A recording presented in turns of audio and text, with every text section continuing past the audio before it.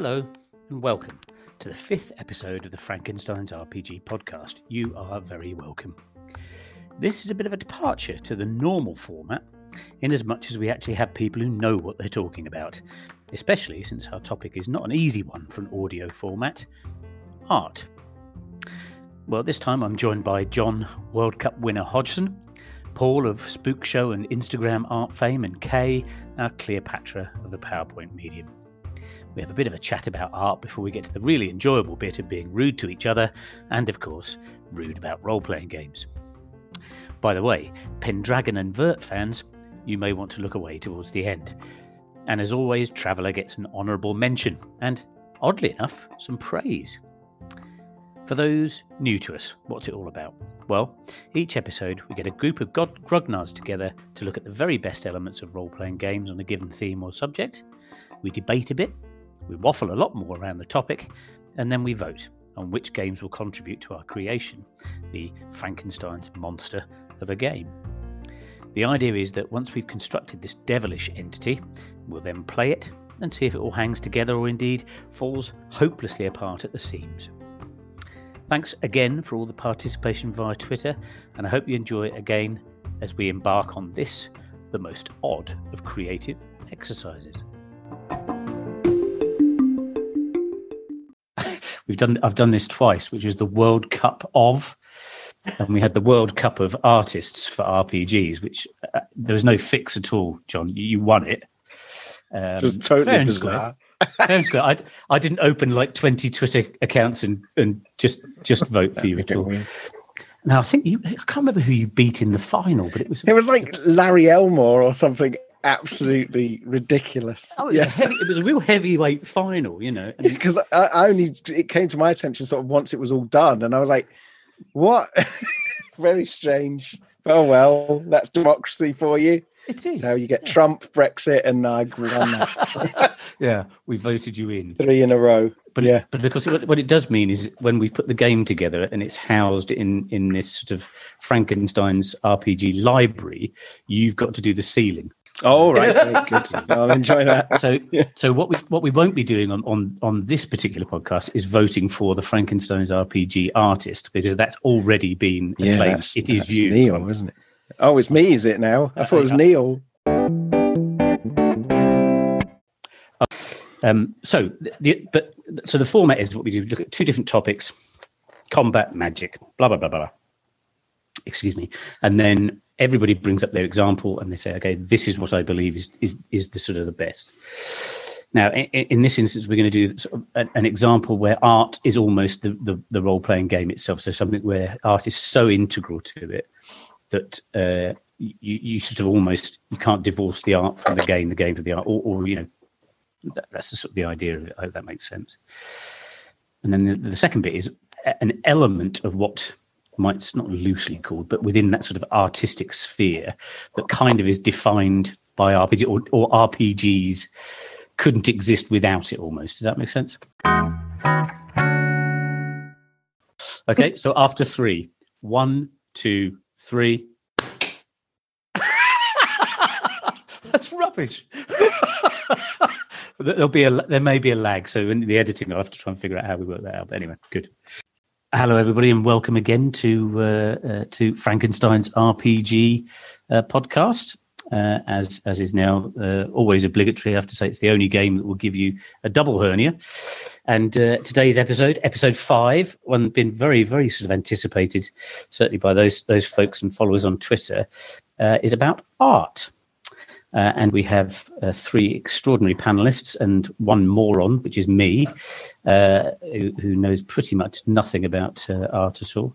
But I'll ask them to introduce themselves. Paul, perhaps you'd introduce yourself and how people can get hold of you. I'm Paul. I'm on Twitter as SpookShow71, and you can find me there more often than not. And if you want to look at Instagram, my account is in my bio. Okay. And do you post all of your art onto the bio? Yeah. Instagram? Yes, I do. Yeah. I think it's fantastic because you've been sort of on a journey really of doing more and posting more online, haven't you? Which is I don't think it'll be too long before you get commissioned And clearly, when I've got this game finally nailed down, we'll give you a shout. And if I could also then ask Kay, if you could introduce yourself as well, please. Yes. My name is Kay Elling. You can find me on Twitter as K_0. You can find me as Kay Elling all over the internet because I think I'm the only one this side of the Atlantic. So it has both advantages and disadvantages. You're 6 hours ahead of her, which is always good. And of course, Kay, you've your artistry expressed most forcefully on this podcast through PowerPoint, really, I guess. Yes, data visualization. It's a thing. Fantastic. And then finally, I'm absolutely delighted to introduce to you John. John, would you introduce yourself, please? Sure. So I'm John Hodgson. You can find me on Twitter at, what is my Twitter handle? At Johnny Hodgson Art. I don't use Twitter very much. I'm very bad at it. You can check out our website at handiwork.games is my latest wheeze, where I'm spending most of my time doing things now. And yeah, I'm an illustrator, artist, art director, company owner. I do all sorts of things. Yeah. So yeah. Thanks for having me on. Reasonable rates, no, contactable. Not reasonable rates, very unreasonable rates. Incredibly expensive. As befits, of course, the World Cup winner. World Cup artists for Frankenstein's RPG, which is apparently so. Yes, it was either you or Argentina, I think, had to win it. And I just cheated. I put the ball in with my hand, and in a curious, ironic reversal. And they're crap at art as well. So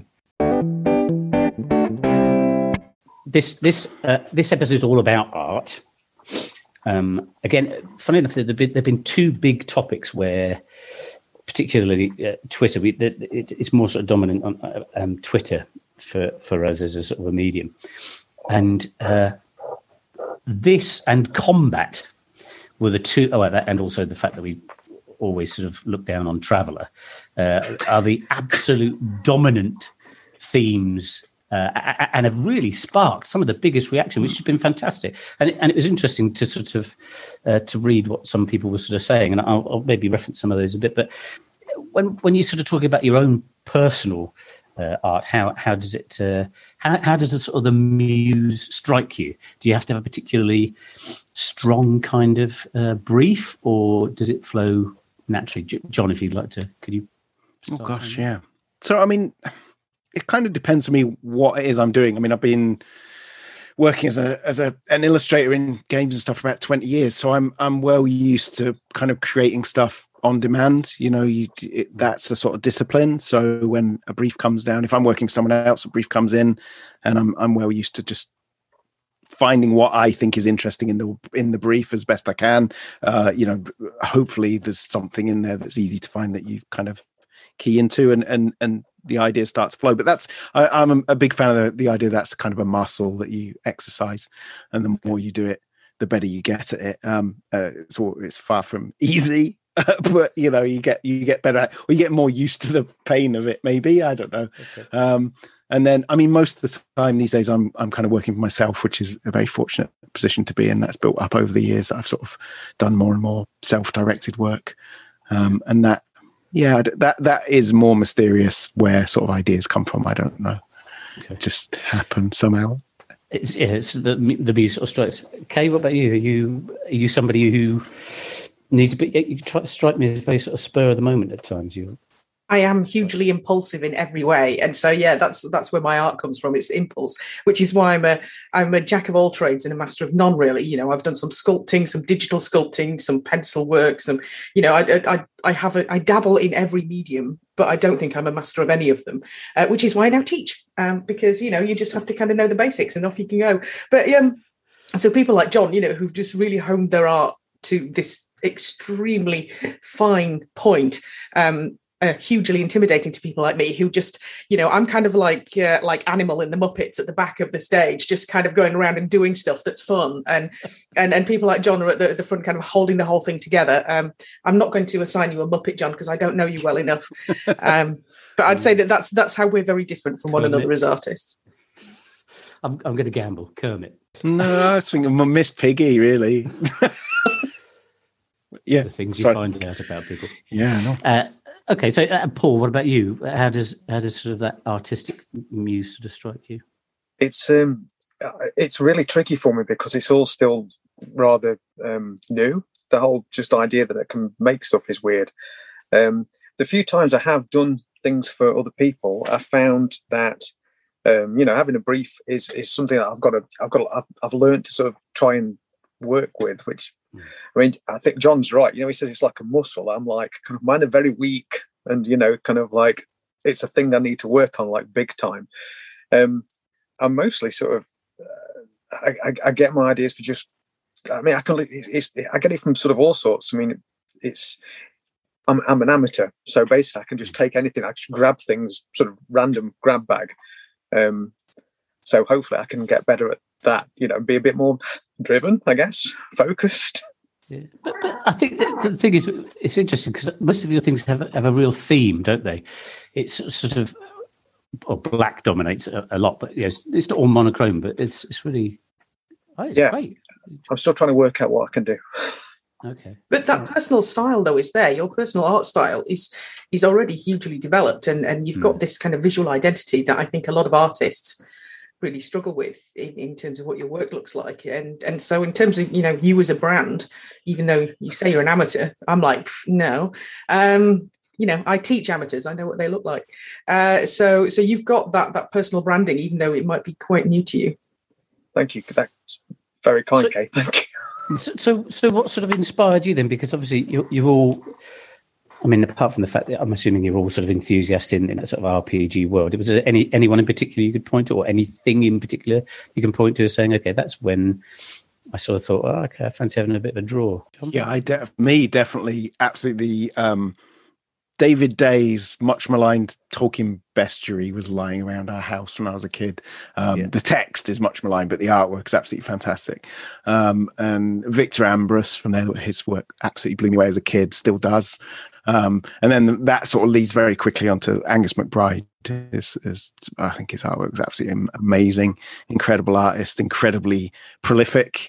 So I love all that. And just really the mixture of kind of painterly, and when I first came into contact with it, I wouldn't have known any of these words, but sort of painterly, but detailed as well, where it mattered. And really, really love that, all of that stuff. So yeah, they were definitely, I think Angus McBride was certainly where I thought I would love to be able to do that. And that hasn't changed. Like, I'd still, when I grow up, I would love to be able to paint like Angus McBride. I've got a friend of mine, let's start with a name dropping. A friend of mine, Ralph Horsley, who's a very well-known D&D artist, Magic the Gathering artist. Yeah. We share a love of Angus McBride. Yeah, Billy Biggs buds. Okay, come on. Yeah, I know. He'll occasionally send me Angus McBride originals, right? Because Angus McBride made like 20 gazillion pieces of artwork, and they're actually quite easy to pick up on eBay. Okay. And Ralph will buy some, and he's a lovely bloke. Sometimes he'll send me something, and you think it's one of those occasions where you think, if I see an original, I'll be able to learn how he does it. I'll see some, and it's like, no, he worked 1-to-1. He didn't work bigger, and it was shrunk down. So I've got a couple of pieces. They're tiny little. I'm holding up my hands. Radio ventriloquism. They're like 3 inches across and just look the same as on the page, and you learn nothing. New. Absolutely incredible. But anyway, yeah, don't get me started on that. I'll just go on all night. But yeah, incredible stuff. Love it. Angus McBride. Paul, what about you? Anything in particular sort of inspires you? Anyone? One thing? I'm not well. I mean, aside from consuming games, as it were, I'm not really well versed in. I can't off the top of my head think of anything that made me go, wow, this is why I need to sort of learn to have a go at this. It's 3 or 4 years ago now or something. Now I can remember seeing Symbaroum pop up on Twitter. And I'll be honest, I'm sorry, I don't know the name of the artist, but I remember seeing that and going, good God, I mean, just look at it. I beggars belief. Well, all of the Free League stuff is I think is incredibly, art plays such an enormous part in those. I don't think that's Martin Grip, isn't it? Martin Grip on Symbaroum. And then the other Very Free good. League is Simon Stallenberg. Stallenberg. Yeah, Stallenberg. Yeah. I hope I'm right saying that. I'm like, yes, it's Stallenberg. You're like, is it? I think it might be. I'm pretty sure not it's. about I'll to look it gainsay up you. while we're talking. Quick, Stallenberg. Yeah. No, you're absolutely right. I must admit, it was one of the things that made me buy it. And in fact, several people sort of mentioned that as being, that's what made me buy the game, as it were. What about UK? Is there anything you can point to and say that's it? I came through the comics route, so I was fortunate to be at sort of sixth form and Art Foundation College at the height of the 90s. Sort of late 80s, early 90s UK comics boom. So it was all the Judge Dredd stuff. Colin McNeil as an artist on Judge Dredd is still one of my favourites of all time. But also, Tank Girl and Jamie Hewlett and that kind of sort of comic stuff. So I started with the comics. But in terms of fantasy, it was Brian Froud, and that was through his design work on Labyrinth. And I think previous to that, he'd done this very famous poster for Trolls, or some sort of Tolkien thing where Brian Froud had done these wonderful trolls. And I think everybody had that same Tolkien poster at home. And it was done with inks, and I just loved it. It had such tonal variety. And of course, I didn't know what tonal variety was there, but I just knew it was really rich. And I wanted that richness.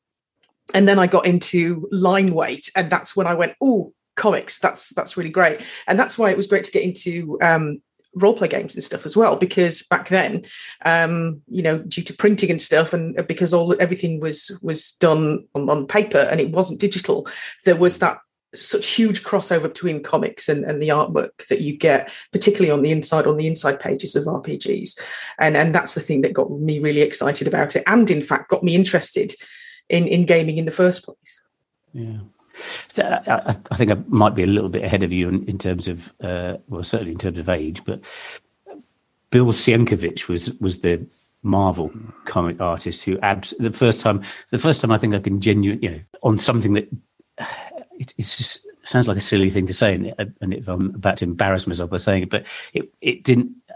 Art was never particularly approachable for me when I was sort of fairly young. Yeah, we had art at school, and that's a Van Gogh, and that's a whatever that one happens to be over there. Turner. Well, I always loved Turner, but there we are. But then I saw this Bill Sienkiewicz. He did Moon Knight. Whether you remember that particular comic? I don't know if I've seen that one. Because of course I know him from his Electra Assassin stuff. That was a really huge one for me, and I've still got his Big Numbers comic as well, which is also absolutely gorgeous. And of course he segued into stuff like Dave McKean, where we all got the toothbrushes out and splattered everything, and it was like, woohoo, let's make a mess. We can make a mess now. This is brilliant. And that was quite nice as an antidote to all that really tight line work that you'd get in comics when everybody just went, oh yeah, it's all full color now, let's all go full depth. So there's definitely, I think, an easy route to see from coming from the comic stuff into, particularly around that time in the 90s when things were starting to break out of the mold, and British stuff in particular was quite interesting, and that kind of stuff I think is a really cool segue into role play games and role play games art in particular.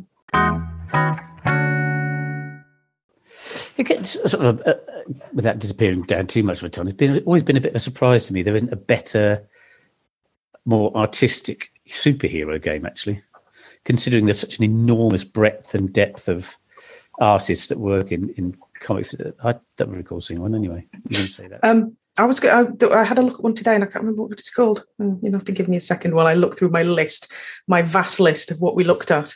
It's definitely not Champions. Okay. Dark Streets, Darker Secrets, is that a superhero one? That's noir, is it? That's, yeah, I could say it's more like urban supernatural jobby. It's one that I haven't played, but it's definitely on my list. Okay. Yeah, because that sort of McKean kind of style transitioned into role-playing games much more in that sort of urban fantasy angle, didn't it? That's where that. But yeah, it's interesting that the superhero side of that stuff didn't really transition into games that much. Nothing springs to mind. That is quite interesting. But anyway, it's one of those things where because we're sort of more looking at fantasy games with this sort of particular series, although we've been stealing bits and pieces from all over the place. It's one of those things that actually, if you were to say, okay, where would you go and steal some art from? All the things that I would think about are probably all the low fantasy, I guess, but high fantasy for me anyway, that sort of the Dragon Warrior stuff, for example, that he did, which was was that the Serpent King or Mongoose? Magnum Opus initially. Yeah, mostly through Magnum Opus, James Wallace's company. I mean, there's that I think is a bit, again, I don't mean to pump sunshine, but it's one of those where you sort of, because there's that peculiarly British kind of vibe, if you like, to that game, the artwork I thought just really complemented that mysterious and slightly folksy kind of basis for the game. Yeah, it's quite interesting in the original paperbacks. There's quite a mix of artwork actually, and I was always drawn to the Leo Hartus stuff. Who I have loads of just name drops continue. Name dropping will continue until there we go. Name dropping will continue. Morale improves. Yeah, I've got loads of mutual friends with Leo Hartus. Yeah, showing the dress. Sorry, I'm totally talking over you. Loads of mutual friends with Leo Hartus through a really weird live action role play route, and I've never met him. And he's one of the few people, if I did meet him, I think I'd just sort of pass out. You know, where you just like, or just do that thing where you go, I really like your work, and then have to never speak to him ever again because you know. Can you sign my arm so I can get it tattooed? Yeah. And I've met all sorts. I've met Larry Elmore and Brian Froud and so on, and they're really nice people, lovely people, I'm a huge Brian Froud fan as well, but I'm all right with that. But Leo would freak me right out. I wouldn't know what to say. But that, it was interesting that in the original books there was a bit of a mix. There was a bit of almost comics, American comic style artwork. The elf that Dave Morris doesn't like to talk about, weird elf in a sort of leotard. That was, much more American. Even that sort of example of combat, isn't there? Which is in panels, like a comic, isn't it? It's beautiful. Very cool. But very, very British stuff. Very, very much so. There's a lot of dirt on it, Yeah, it will. Kay, I know you were going to talk about things like layout and so on. So. Yeah, I wanted to talk about graphic design really as much as I wanted to talk about illustration, because these two things do go hand in hand. And being an educator and seeing a lot of students on games courses and concept art courses as well, where I teach, put together layouts, and it's something that we find really difficult because it's such an integral part, but it's so structural and it's so bare bones that unless you know the rules of layout and graphic design, you're going to make an absolute pig's ear of whatever you're going to do, no matter how creative you are. And trying to get those rules into a curriculum where there's all these really exciting, beautiful pieces of concept art and marketing artwork and even just the sort of more comicsy style, sort of simple artwork that you get with indies. Trying to tell students that yes, you can get a free font, but do make an informed choice about what font that you are choosing.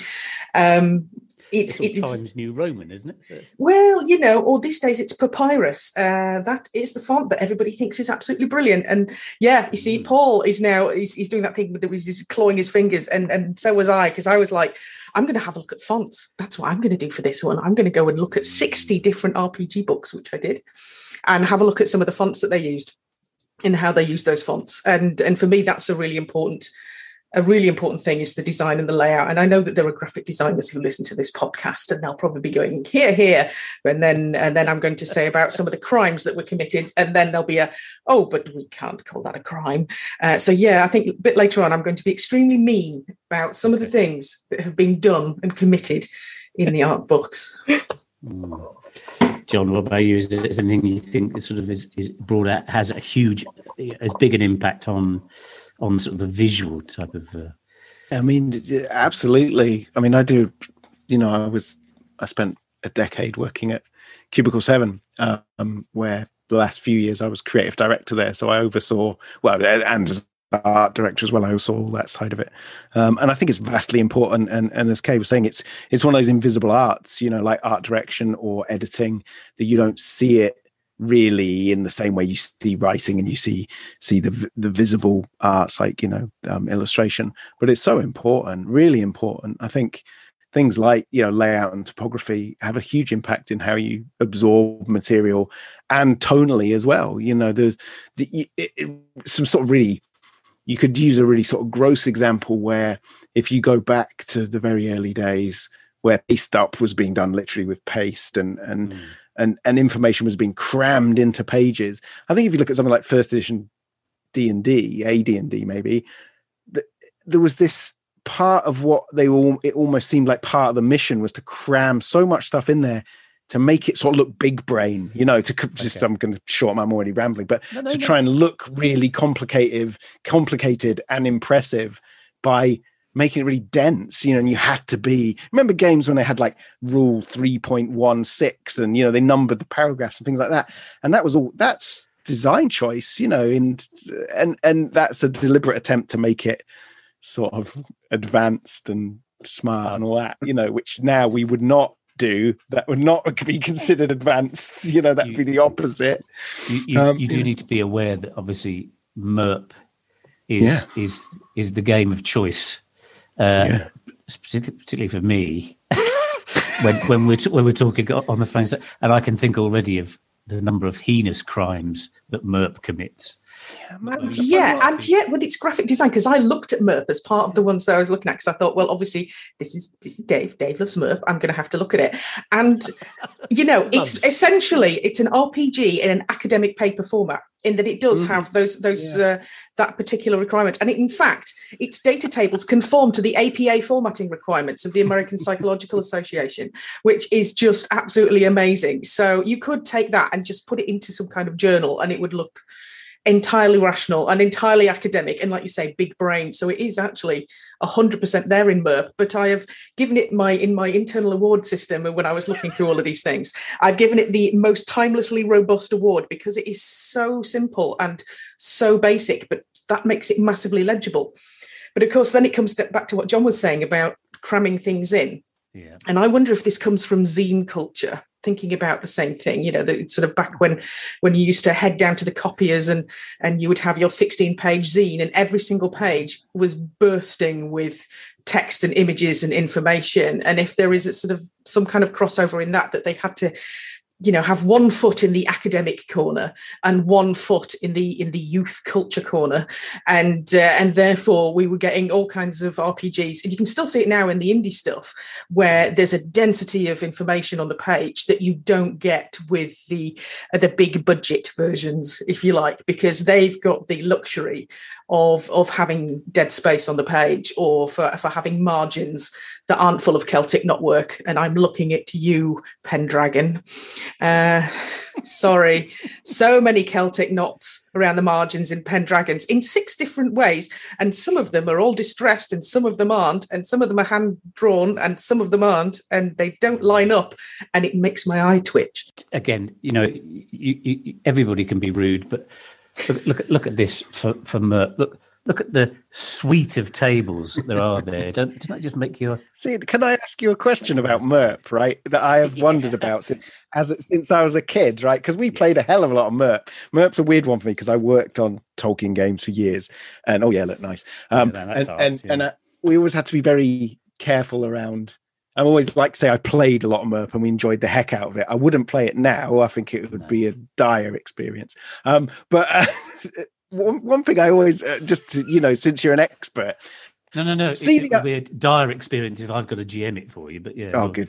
Yeah. Well, I've got so many questions actually. There are more popping into my mind. See the armor tables. On the armor tables, something we realised was you could reverse them. So basically, when you were unarmored, you were likely. And now I can't remember which way around it is. There is a good explanation of why you take say you're unarmored, you take no damage at all, and then you take, because you're dodging around, right?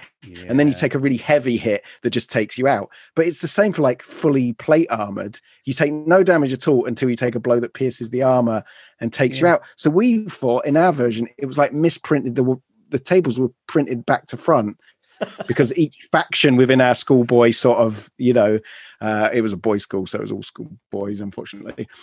We would, we had different factions that felt the armor should work differently. And in those days, you couldn't just go on the internet and go, did you print this back to front, you idiots? Like people talk to designers now with no respect whatsoever. So we had to just argue about it. And I'm still concerned about that. I having heard Kay's initial discourse on sort of layout and everything else, I might just go with that argument of somebody's just put the column in the wrong table. Could it be right? And it was quite interesting trying to guess what people meant. You know, I quite like that. I miss that because now you just go on Twitter, don't you, and make an abusive tweet to get some attention, and then ask questions. What the hell is this no armor stuff in? Yeah, what's this, you idiots? I'm not somebody ordinarily who enjoys tables and things like that, but I think one of the things that seduced me about MERP was I found it very easy to by MERP. Yeah, imagine that. Listen, that's horrible. I grew up in Suffolk. It was either being seduced by MERP or some sort of agricultural activity. But, it was. I think it was not only the first thing I have to say is in terms of art. The first thing that absolutely got me was, and I didn't remember. And interestingly enough, if you look at the art in the very first edition, which is that sort of red, orange, or yellow and black sort of covered one, wasn't it?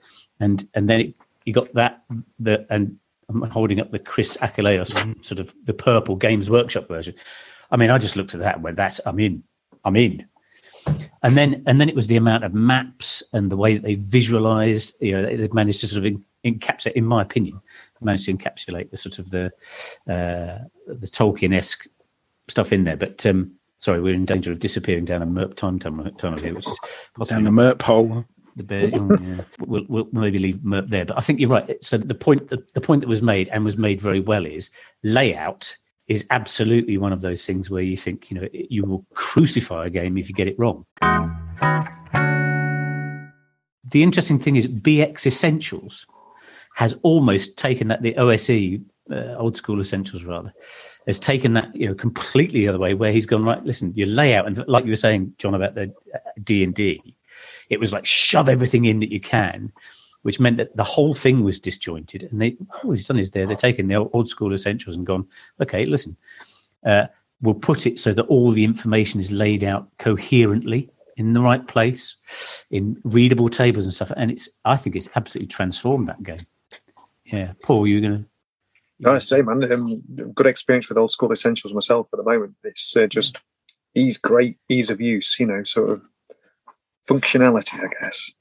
And to your point as well, John, that about layout and graphic style, and again, Kay, something you were talking about too, the actual the ease on the eye, not only of the sort of typeface that's used, but the way that the pages are set out and everything else.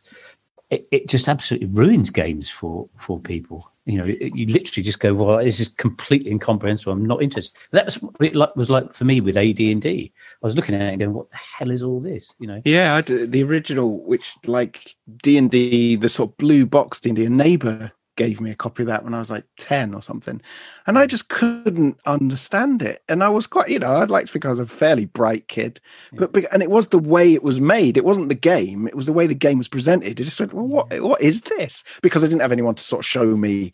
You need to role playing games so much easier when you got someone to show you what it even is. I was still at the where's the board stage, and it did not help you with that. Let me tell you, it was very tough to understand. But then Dragon Warriors solved that. That was much better form presentation.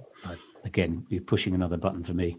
Sorry, Kay, you were going to say. I was going to say, Dave, well, you see, a lot of this stuff is the segue between visuals and accessibility. And I think accessibility for games is a really, in terms of design, so visual design for those of us who are, dyslexic, or we might be colorblind, or, what we generally call accessibility now.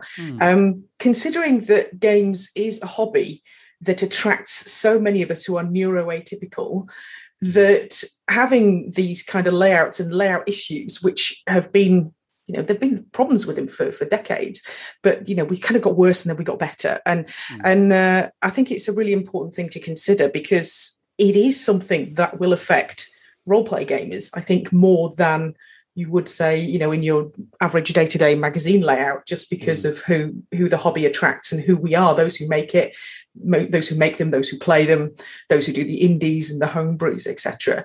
And when I was looking at the whole kind of some of this sins of what people are doing with layout and typography, and some of the stuff I was looking at was quite old, and there was this lovely bell curve of kind of awfulness. So if you think of it, so that we start off in the kind of late 70s, early 80s, where it's all done by hand and it's all sort of copy and pasted, and therefore it's very basic and it's really accessible because of that.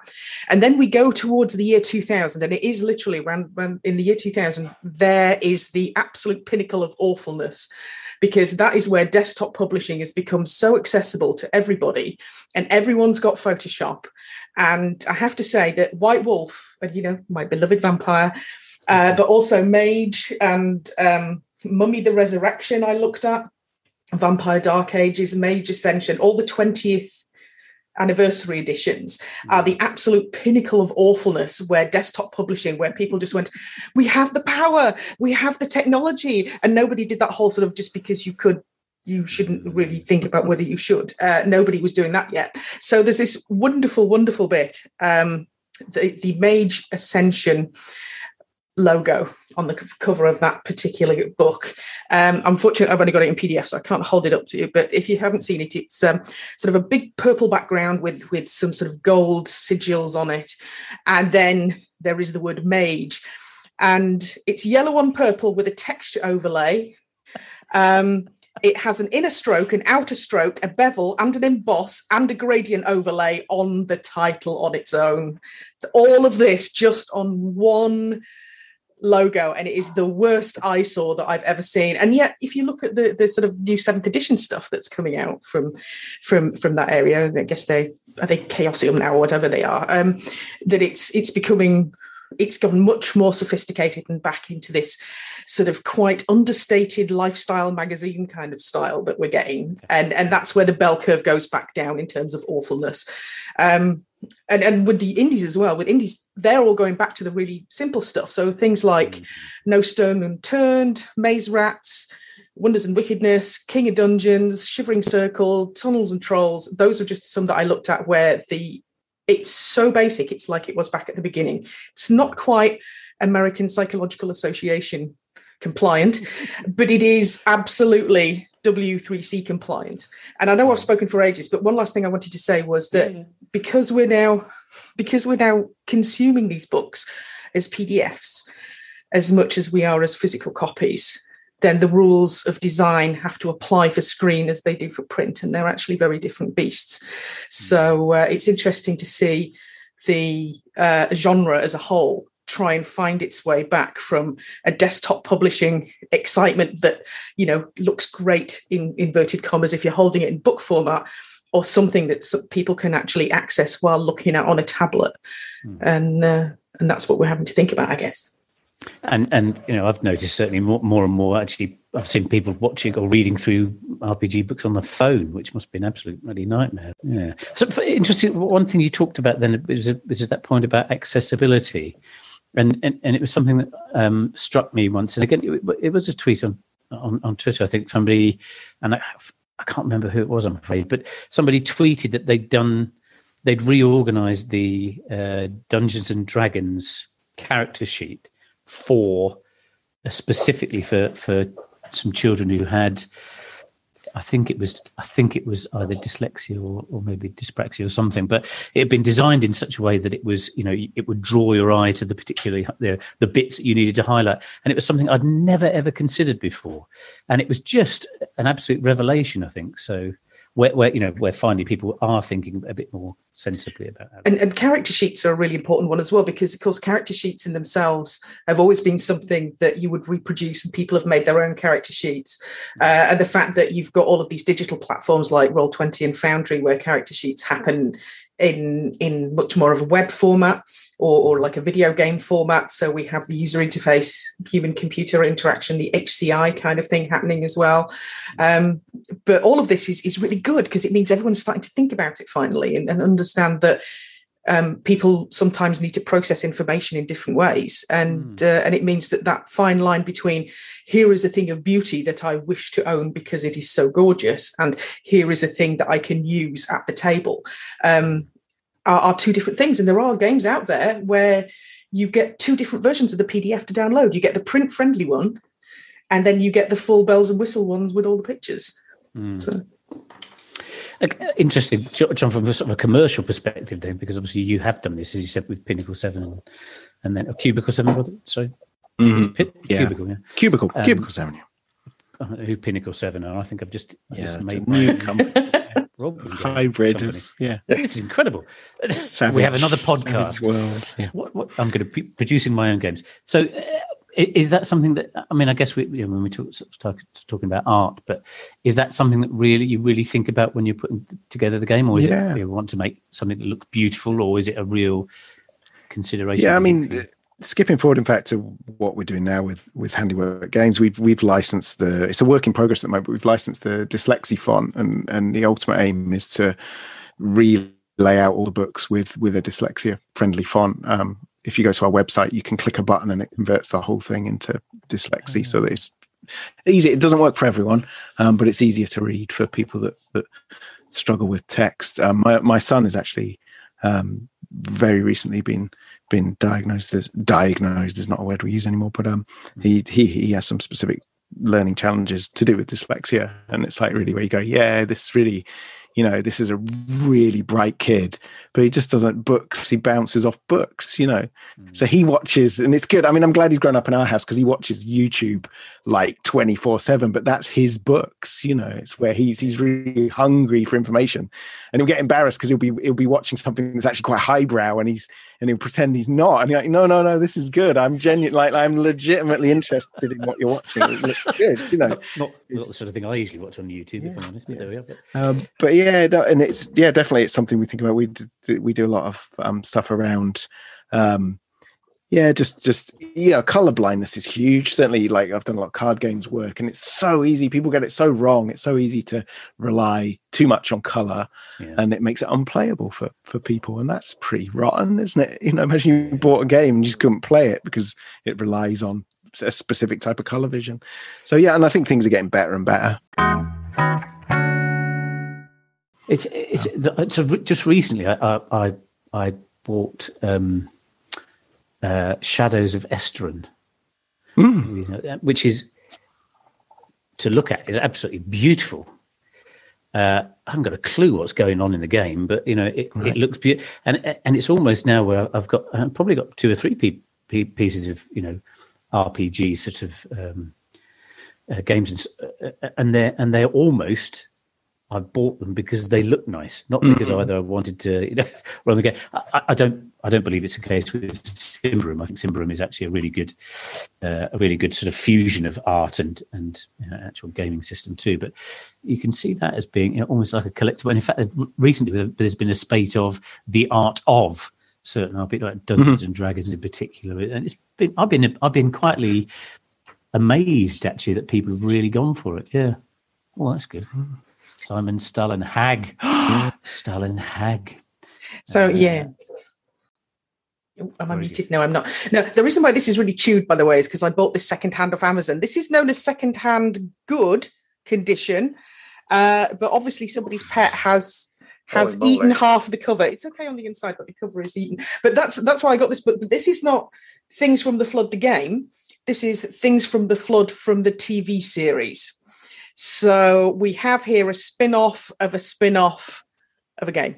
I was just going to say, a really interesting as well, Simon owns part of Free League. So there's a very interesting kind of sort of that's a very interesting set of relationships there. I'm not entirely sure what came first, whether part of his ownership of Free League happened. I believe it happened after the they turned his art into a game and he became a part owner in the company. But it's really interesting how that all feeds around. I think that's absolutely fascinating, and probably the future. I think But I think actually, and Paul, I think this probably relates to some of the stuff that you've been, as you said, you've been sort of discovering yourself. The things that some of the artwork that you do is very much sort of people then comment and say, that character is, and they start to almost write a scenario around them, which must be an interesting sort of development. It's a weird thing, but it's a nice thing because it means that something I've done has sparked something in somebody else, and that's all you can really aim for, I guess. It's like that it pushes somebody to be inspired, if you like, as opposed to exactly. Need a kick in the right direction. That's certainly it. Yeah, good. Okay, so the format of the podcast is at some stage we've got to have at least one vote, and doubtless there'll be at least two. But the first one I was going to say is just because, yeah, if I can shoehorn anything in, I take every opportunity. So, and this is where I sort of tasked you pre the pod to sort of think of an example where the art is almost the RPG itself. You know, it's too symbiotic, if you like, to sort of distinguish the game from the art. So, Paul, have you got an example, do you think of? Oh, hello. Mm-hmm. Talk us through it. Go on. Morkborg is like, I mean, it's, aside from it being like one of the most beautiful things that I've ever come across, honestly, it's that whole thing. I don't think you can separate the game from the thing itself. It's like, I mean, the book's like a huge, beautiful, rusty leviathan. It's like, you know, it's it's a monstrous force almost. Yeah. But again, it's that whole thing. When we talk about accessibility, you kind of, I don't know. It's just, it's beautiful, and it's. I'll be honest. I don't think I can separate the two. I mean, I'll be honest. I'm a sucker for weirdy, apocalyptic, kind of terribly dark kind of games. But yeah, I mean, you're right though. It's the look of it that caught me. I just went, "Holy, what the hell is that?" You know, who's producing that? What is it? It's terrifying and beautiful. Oh, but I mean, it just provoked quite a big reaction, I think, in people when they sort of everybody talks about the games in almost in a sort of a visual way. You know, it is that sort of dark and peculiar and extraordinary. Okay, Kay, what would be your example where art and RPG are almost synonymous with each other in a game? It is going to be Simon Stalenhag, even though it's really, really, really obvious, but it's his Tales from the Loop. And the reason why I've picked that one is because it's one of those few games that I really regret buying in PDF only, because I wanted to buy it in the full-on print edition, and I think with shipping from somewhere ridiculous, it was going to be like 80 quid, and it was the 80 quid or 25 quid conundrum, and I'm a terrible cheapskate, and I've regretted it ever since. But the thing about Stalenhag's Tales from the Loop is that there's this wonderful sense of scale, and this has come from a discussion that I've had on Twitter over the last couple of days, because I was asking people about what they had nightmares about, because I want to do some nightmare paintings, and it sort of transpired that perhaps I have megalophobia, which is, you know, the fear of things that are extremely large. Because in my nightmares, it's always collapsing buildings that are the size of skyscrapers and spaceships the size of continents sort of falling down on people. And for some reason, we've taken a turn into group therapy, but we have a little bit, yeah. But it's also megalophilia as well. So it's loving the sort of the absolute vastness of sort of massive robots, or, you know, enormous kind of electric substations and things like that. And I think this concept of scale is what Stalenhag brings to his work, but it's also in the game as well with Tales from the Loop, because you are playing as kids. So you are small and helpless, and the loop is this big and all powerful thing.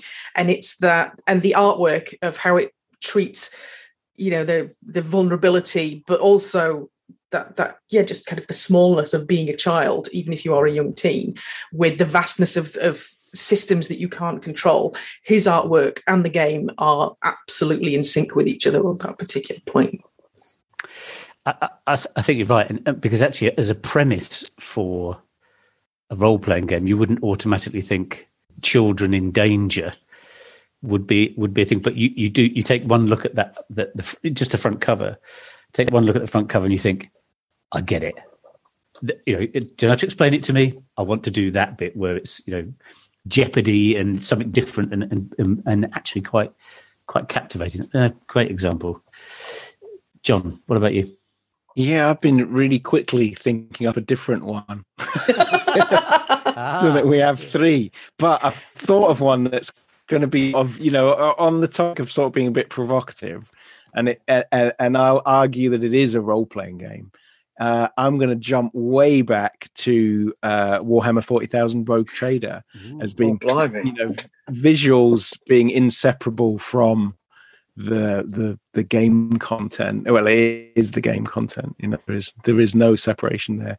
And yeah, I think that was a really, just to carry on the sort of theme of things that impressed us as kids, that was quite remarkable. I mean, it's absolutely nuts, that original book. It's stylistically, it's in one sense, stylistically, it's all over the place, but that's exactly what it's supposed to be. It fits so well. I would hesitate to call it whether that was deliberate or whether it was just absolute serendipity of that team all working together.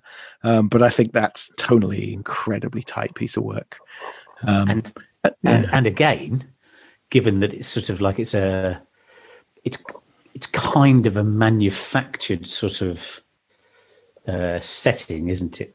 Really, again, you look at this, you look at the artwork, and you just go, oh yeah, I get it. It's like Nights in Space. It's really interesting because I think it's become something of a cliche now, because it's been around so long, 40K, and it's very different now to its sort of gonzo roots. It's too slick now. But back then, it was really bonkers and incredibly, when people talk about visionary art director John Blanche, they're not wrong. Do you know what I mean? He really, there's a man with a vision, absolutely. And John was in Warhammer role-playing games as well, wasn't he? The Warhammer he was. Yeah. Okay. Yeah. Warhammer 40K. Okay, mine is mine's quite a modern one, actually. Not quite as modern as Mork, but it is Liminal.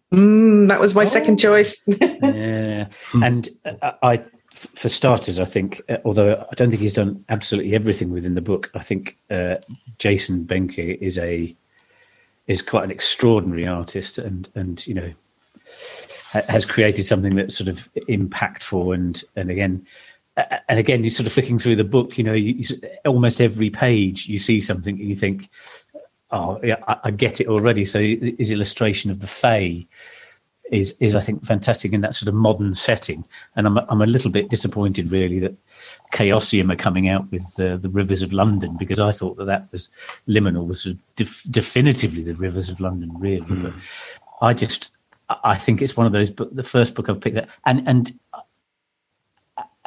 sort of quite indie small production that I've sort of picked up and thought, oh my, this is, I would just look at this repeatedly. It's just fantastic. So for me, it was Liminal is my whether it was an explicit, and I've talked to Paul Mitchener about it, and he sort of said, yeah, it was very much like he wanted there to be a strong up, but I think it probably surpassed what his intentions had originally been. So mine is Liminal.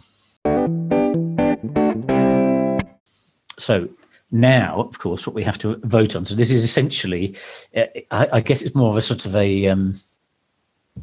This will be an aspirational part of the Frankenstein's RPG, that it becomes synonymous with the art that we have. So we'll be following, if you like, this kind of this symbiosis of art and the game. We now have to vote. So you cannot vote for your own suggestion. So I'm going to come to you first, Paul. You can't vote for Morkborg or Morkburg or however you pronounce it. Exactly. You can't vote for it. So which of the others are you going to go for? Is it Warhammer 40K Rogue Trader? Is it Tales from the Loop, or is it Liminal? Okay, aspirational Tales from the Loop. Yeah, it's a toughie. Okay. I'm going to break it now. John, I'm going to come to you now. You can't vote, obviously, for Warhammer 40K. It's a very tough one, isn't it? Yeah, do you know what Tales I'm going to... Liminal. I'm torn, because I was going to say about, sorry if I'm supposed to just give an answer. It's just going to be like Louis on X Factor. Louis, give an answer. And I was just thinking, because I was going to make a choice that isn't to do with the question. So let me just think. I think I'm going to go with Liminal because I was just thinking I'm working, not because I'm working with Paul Mitchell at the moment, but I am working with Paul Mitchell. But I think Paul is this really, I got an enormous fondness for Paul. I think he's a really interesting character and I think he's done something really amazing. And he's getting my vote for Liminal because I've been thinking a lot today about people, and I put myself in this category, who transcend this artificial beep about, sorry, I'm going to sound really bad. I was about to say indie versus mainstream, but we've been talking about indies today. I'm not sort of reacting to the way we've spoken about them today. No. I'm talking about on Twitter, people want you to be in a tribe, and it's nonsense. It's absolute nonsense. And Paul is somebody who is absolutely indie in every sense of the word. He's just Paul doing his thing. Yeah. But you wouldn't look at him and go, oh yeah, he's in the cool indie gang. You know, he wouldn't. He's just doing his own. And I aspire to that for our stuff. Just do your thing, you know. And is it his ukulele playing? Yeah, yeah. That's a big part of it, though. Yeah. He just does that, doesn't he? He's not bothered. No. He's like, wow, this is a song that I'm doing on my. I love it. I love Paul to bits, actually. And now, so just AC/DC on the ukulele, yeah. Yeah, by the Tweed Meister himself. Purely for my enormously warm feelings towards Paul, I'm going to vote for Liminal. Okay. But it's very close. I mean, if I could just do quarter votes, then that's what I'd do. Sorry. No, it's a rigorous regime that we have. Kay, you cannot vote for Tales from the Loop, Morkborg, Warhammer 40k, or Liminal. They're all so good, aren't they? They are. I haven't seen Morkborg. I had to very hastily Google it with my mic turned off earlier when Paul mentioned it. And it's so black metal. It's amazing. It's even got the rock dots and stuff. But you see, Liminal was my second choice, and I love it to tiny, tiny pieces. But because Morkborg is so different, I'm going to give my vote to Morkborg or Merkborg. It's always happened. On some of the other ones, I've jumped in first, so I don't have to be the one who. Yeah, now you're in the Len position now. Yeah, I could be sort of 7. I could be all fanboyish and say, well, John, clearly you've got the best ideas, but that's well, that'd be wrong, wouldn't it? It would, yeah. Don't go that far out on that limb. It ain't thick enough. You might almost have said Traveller instead of Warhammer. Traveller, I should have said Traveller for that cover. See, that's interesting. A few people said you will not talk about Traveller. There's no art in it, and I was going with those covers. It's the most iconic actual graphic design. Graphic design. Yeah. Very unusual. Clearly, the game is rubbish, but I do like Morkborg. I can't obviously vote for Liminal. Warhammer. I think some of this stuff in Warhammer, the whole Warhammer range, whether it's the 40k stuff or Wolfrup, is just unbelievable. But I'm going to go with Tales from the Loop, and that will be Tales from the Loop for the win. Genuinely, I think it's that's fair. I think it's one of those games. Even though, again, as I said, the premise doesn't necessarily appeal. I still am absolutely drawn towards it, and I think he's absolutely a genius as well. Clearly, though, he's not the winner of the Frankenstein's World Cup of RPG artists. He was beaten in the semi-finals. Yeah, he's pretty good, but he wouldn't have got like 12 votes on a Twitter poll, would he? No, 12. He'd have got lots more, and I'm all about minimalism and space in a Nordic style, so he would have lost there with his Baroque numbers of votes. Yeah, I discounted those votes. So. Can we do honourable mentions as well? I feel that with the amount of really gorgeous stuff out there, and I'm sure that everybody had real trouble kind of picking stuff, because Liminal would have been my second choice, and my third choice would have been Vaesen, just for the artwork in that, because it is so illustrative. There it is. Yeah, it is so beautiful. So beautiful. So I wanted to do, an honourable mention to them, really. And funny enough, actually, there were a lot of people who were particularly drawn to this kind of part of the sort of topic rather. Everway was mentioned. Everway, crikey. Yeah. MERP, virtually every artist who worked on MERP, whether it was McBride, Chris Achilleos, Liz Danforth, and also for TNT, obviously, again, and if you want something that's synonymous with each other, but that's possibly artist synonymous with the game as opposed to maybe the art. I would have looked at it. Fantasy Trip, I think she did something there that was very good. Slay Industries, Slay Industries, Slay Industries, yeah. Max Bountelman talked about that. Was Andy Gregg? Is that right? Was the artist? I think there. No, Dave Allsop. Oh, okay. My apologies. Well, Greg Staples for the second edition cover, but Dave Allsop. It's Dave Allsop's baby. It was his. Yeah, go buy Slay Industries second edition. Okay. Shall do. You said it, John, so we have to go and do it. Yeah, definitely. That's it. That's my commandment. Free League, all the Free League stuff. Simbaroom in particular got a huge following on there. Nanook Kakabra mentioned Trinity, Aberrant. The White Wolf stuff, yeah. John Cobb's art defined Wraith the Oblivion, he said.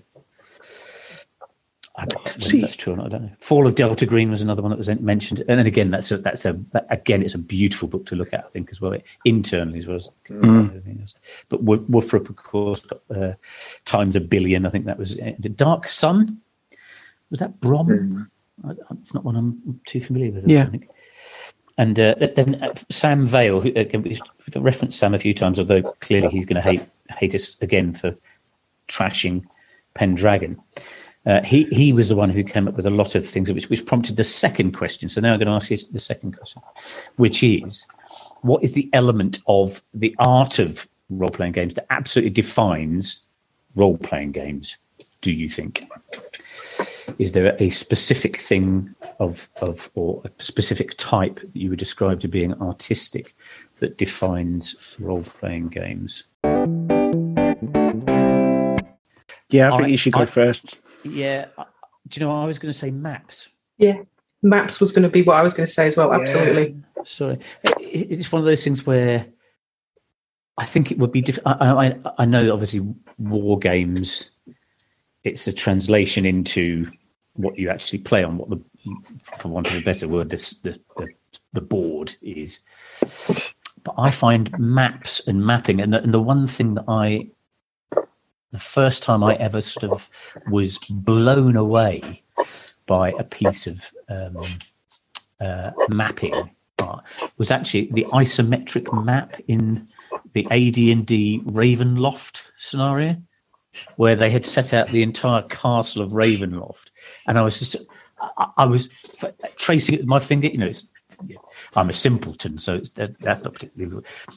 A light shined on a wall keeps me amused for a long time. But it was. I was. Okay. So how did you get? And I thought that was the most extraordinary thing I'd seen. I did tell you I grew up in Suffolk, didn't I? Sorry, I was going to say that's a really interesting thing about the sort of age you typically get into role-playing games, kind of coinciding with the age where like isometric projection, you won't know it was called that, the age sort of is really impressive. And it is pretty clever, isn't it? Right? Let's be honest. And there's something, it's a bit like model trains or something, isn't it? It's got that sort of delightful quality about it that's sort of irresistible. Well, I'm often to be found at the end of a platform with the binos, but yeah, there's something about well, you'd be looking at full size trains if you were doing that. I'm talking about model trains; it's completely different. So right. So I'm saying maps is my element. I think that defines that. I would describe that to being an artistic interpretation in particular. I think good maps can absolutely sell me on something. The MERP stuff I thought was always good, because I always have in the back of my mind the Tolkien maps. Very formative. And they were lovely. Can I tell you the most name-droppy story in the world, right? Absolutely. Within this world. So I'm at Gen Con, right? And I'm on the booth because, we did the One Ring. And the gentleman comes by and he's chatting away. And he was looking through the One Ring stuff, and he says, it's obviously a big labour of love. You've obviously put a lot of time and energy into this. And I was like, yeah, it's true. It is actually. It really was a huge labour of love. And he goes, yeah, I know a bit about that. And we chatted for a little while. And he goes, yeah, I know a few things about that because I don't know if you know, I'm Pete Fenlon. And I was like, oh my God. I've just wasted like 10 minutes of my life just chatting to you like a customer when I should have been, on my knees in awe, But yeah, it's like, I am Pete Fenlon. All right, mate. Yeah. You didn't sort of find your hand sort of then reaching out to sort of stroke him gently or anything. That's just Gen Convoy though. You just like. Well, funnily enough, actually, the One Ring was another one, and oddly enough, Mr. Dr. Mitchener was the one who mentioned the One Ring, so that was, would have been his choice. So, okay, John. Well, that's just incestuous because he wrote on the One Ring. You see, I voted for him because I'm working on his book, and he voted for the One Ring because he wrote on it. It's disgusting, basically. It's dreadful product placement. But come on, you've got to think of something then that, in terms of RPGs and art, that defines each. It's very difficult, isn't it? Well, it's very difficult. Who questions this? It's incredibly difficult. It's like a small dragon pulled up into a tree by some inexplicably cruel people who also look like they're off a beach. That's it. The inexplicable cruelty of Larry. Is that Jeff Easley or Larry Elmore? I've put my foot in it. I might be accusing one of those fine gentlemen of inexplicable cruelty in their artwork. That always fazed me, that picture. But I think that is probably sums up really the spirit of role playing games, does it not? Okay, so the inexplicable fusion of Larry Elmore. And a tree or a dragon, okay. Dragon, a small dragon cruelly pulled up into a tree for no reason. Yeah, there you go. Paul, what would you say is the element of art that sort of defines RPGs? Is something? Well, I hate to parry you, mate, but like the maps thing is spot on. I tried drawing a map for my local game, at the weekend, and I looked at it and thought, oh my God, Paul, what are you doing? I mean, my players are really sort of like nice and kind, so they'll never sort of like, give me a hard time about it. And I sort of like had this moment. I'd not tried drawing maps before, and I was like, good God, how difficult is this? And it's when my son, my boy reads a lot, and we've got a thing now where if a book's got a map in the start of it, we're both like this. Yeah, there's a map at the start of the book, and it's like that's the sign of a good book, right? Exactly. Yeah, it's like it's got a map in it. Sign of a 1980s fantasy book, anyway. Yeah, that's what I just said. Yeah. Or thankfully, many modern children's novels. But yeah, it's that whole thing. It's, in fact, if anything, looking at that, like my son has looked at it, it's kind of made me look at maps in a different way. I'm now kind of like, they're not just kind of like, yeah, sure, this is where the Castle of the Dark Necromancer is. It's like, now here's the journey thing. And it's like, I think maps, like I say, I'm sorry to like double up on you, but maps are great. We've got to the point where we'll sit there going, this is brilliant. Just love it. It's possibly the second most nerdiest thing I've ever said, but like, yeah. My long and distinguished career as an Ordnance Survey fan. Yeah. Kay, come on. Are you gonna? Is there something different you can say, or is it? Well, I think I feel I have to say something different, even though I was blatantly thinking maps. Aside from maps, well, it's just the world building, though, isn't it? That's what it is. It's this world building thing, and I know that it's technically not unique to RPGs because you get world building in movies and TV and in books and all kinds of stuff. But it's this collaborative world building, whether this is something that's graphically that's done by the designers or the artists in the original book, or whether it's in all of these sort of follow-up expansions. The world is only going to get bigger and richer the more it's used. And I think that's the kind of unique thing about games, about role-play games, that you don't get in anything else, is this collaborative world-building nature of it. And you can do that visually as well, sort of artistically. So that whether it's your character portraits and your maps that you make, or somebody's decided that we're going to have some homebrew that includes a particular item, and suddenly this item goes into, somehow it gets back into the main rule book, like, stuff that's happening with Critical Role and D&D, where a lot of the stuff that was homebrew for them is now becoming canon, and it's got its own setting, and it's that world building. But a lot of that is visual, and it comes from the fans, and it comes from the players, and it comes from the original designers. So it's a very big wishy-washy, let's all be nice to each other kind of term. But at least it's not me just going, maps, the third. Yeah. So Paul pandered to my ego, and you just stoking the egos of everybody who plays role-playing games, which is as it should be. That's it. The only other thing I was sort of thinking of was, and people do tend to take it to sort of extremes, was things like, the minis, the figures and stuff. Clearly, you do still have that in war games and things, but there's also a spate of people having their character portrait drawn on a commission, and I'm sort of thinking that's an interesting way to go for something that's sort of, Well, it's either that or really, really pretty fancy dice, isn't it? I mean, those are the kind of options that we've got. Yeah, illegible dice. Yeah. You want to talk about fonts and everything else, layout and things. Oh man, don't start me on that one. So, but again, because I'm going to make you vote. You have to vote for something. So we have maps. Paul's maps, not my map. Paul's maps. John with the inexplicable fusion of Larry Elmore. No, it's the inexplicable cruelty of not of Larry Elmore, of these characters. I don't know. I don't understand the question, so I just did my best. Don't hate me. That's good. That's pretty much how it should be. But the inexplicable cruelty of fusing Larry Elmore with a dragon was clear. K was world beading. World building. That'd be nice, wouldn't it? World beading. See, now that's not enough. Shells. Beaded quilt. Yeah. Nobody's done a shell-covered book yet, which I think. Kidney beans glued onto it. Like fish made out of kidney beans. That's what you want.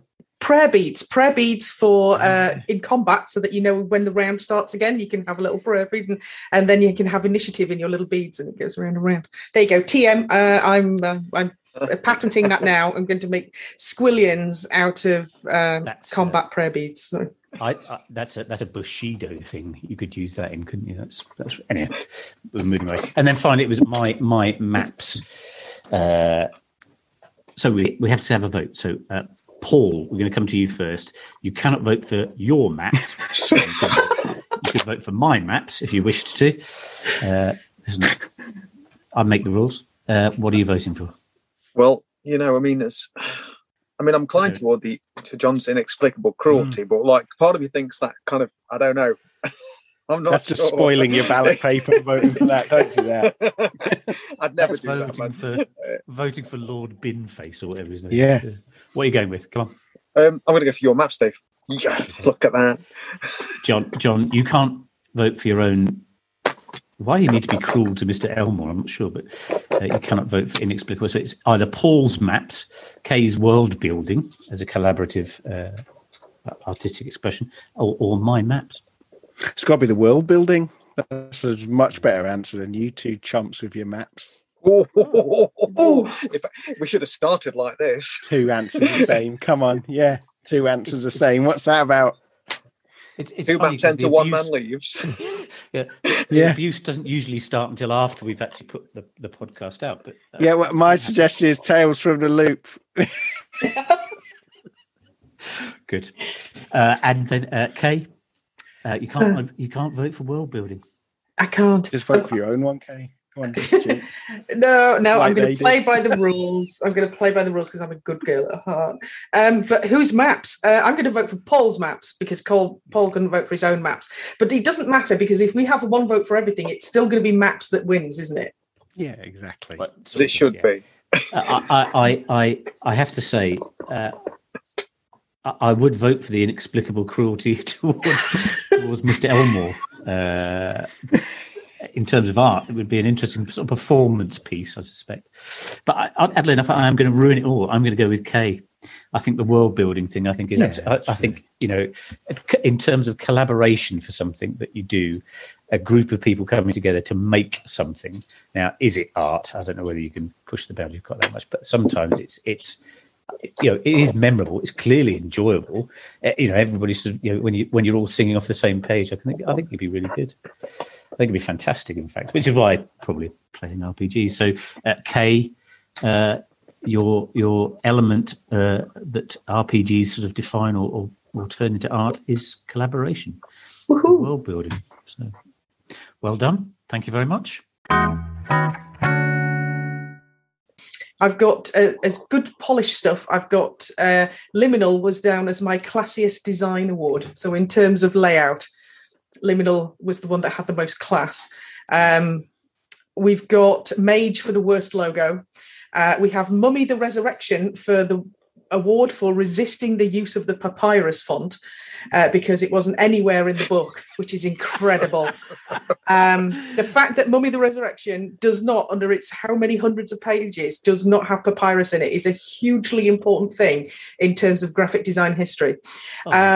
Surely they've missed a trick there. Come on. I know. How is that even possible? Best kerning, if you know about kerning for fonts. This is how really good these are. Best kerning goes to Alien, because Alien is only Alien because of the absolutely huge tracking between the letters. And if you put the letters together, it's not Alien. You have to have this vast amount of space in there. So, because, it's quote unquote space. It's so clever. It's almost like they've thought about it. It is, isn't it, really? Yeah. We have the next award is for... I thought that was making funny faces, anyway. Next award is for going old school in a really bad way. And Dungeon Crawl Classics was generally really, really good. But at one point, it uses Cooper Black, which is a font from the sort of late 70s, early 80s, which is the worst font that's possibly worse even than Papyrus. And they use it. And they use it sparingly and ironically, but it is still awful, and they still get marked down for it. Shocking. I know.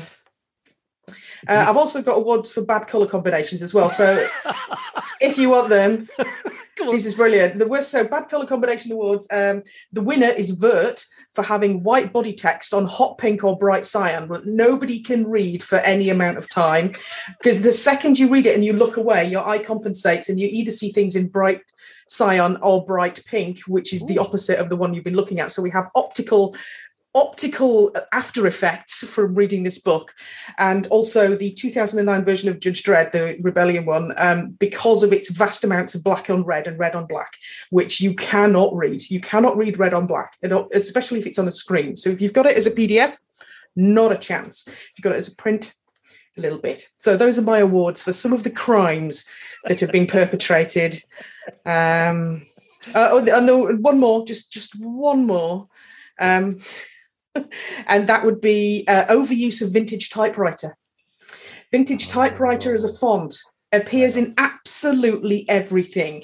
So we have Achtung Cthulhu, anything Cthulhu has got it. Delta Green has got it. All the vampire stuff has got it. Anything with any sort of gumshoe hint or detective hint has got it. If you're going back to sort of a Sherlock Holmes feel, that has got it. So, vintage typewriter fonts. It's also there is the crimes. I like to imagine I'm actually reading the newspaper, though, when I'm doing that, but that's just me. And yet the irony is that newspapers use Times New Roman, they don't use Courier, and they don't have the typewriter fonts. At least no one used Old English caps altogether. That's true. That's true. Even some of the kind of, what's the one, umlaut, which is the metal one, which is full of rock dots, even that is more 90s grunge than it is 1970s Motorhead font. So thankfully that isn't there. It's an extraordinary awards ceremony that we would have for that. I'm not entirely sure. What would we present them with? Assign Hodgson print or something, perhaps. I think we probably present them with a short online course in graphic design is what we present them with. Okay. Obviously not one of mine because I don't teach it, but no, I think it's either that or a design book. Something like Jim Krause's classic The Layout Index or the Font Index. One of those really classic books that gives you some of those classic design stuff, and they're quite big, so we put them in the end of a sock and then we go and hit them around the head with it. It's just people trying their best. I mean, Jesus Christ. I know, but you see, I was all wishy-washy earlier with all the let's all be together and world build, and now I've become furious again with my nerdiness inflamed. In your hat-trick performance on this podcast, you've destroyed most of the role-playing games within the industry based on colour and typeface. And that's purely from an accessibility perspective, actually. So, but in terms of world building, it's great, So it's just. Okay. As long as it's not in red and black, that's the world that's right out. Yeah. Okay. Thank you very much. Sorry about that. I'm calm now. I told you I was like Animal. That was the bit where I just went off on one, and I've come back down. I did say this is it's turning into group therapy. Lovely. Good. I'm off to read some in red and black now, I think. Only for a very short time, just as long as it's not white on cyan.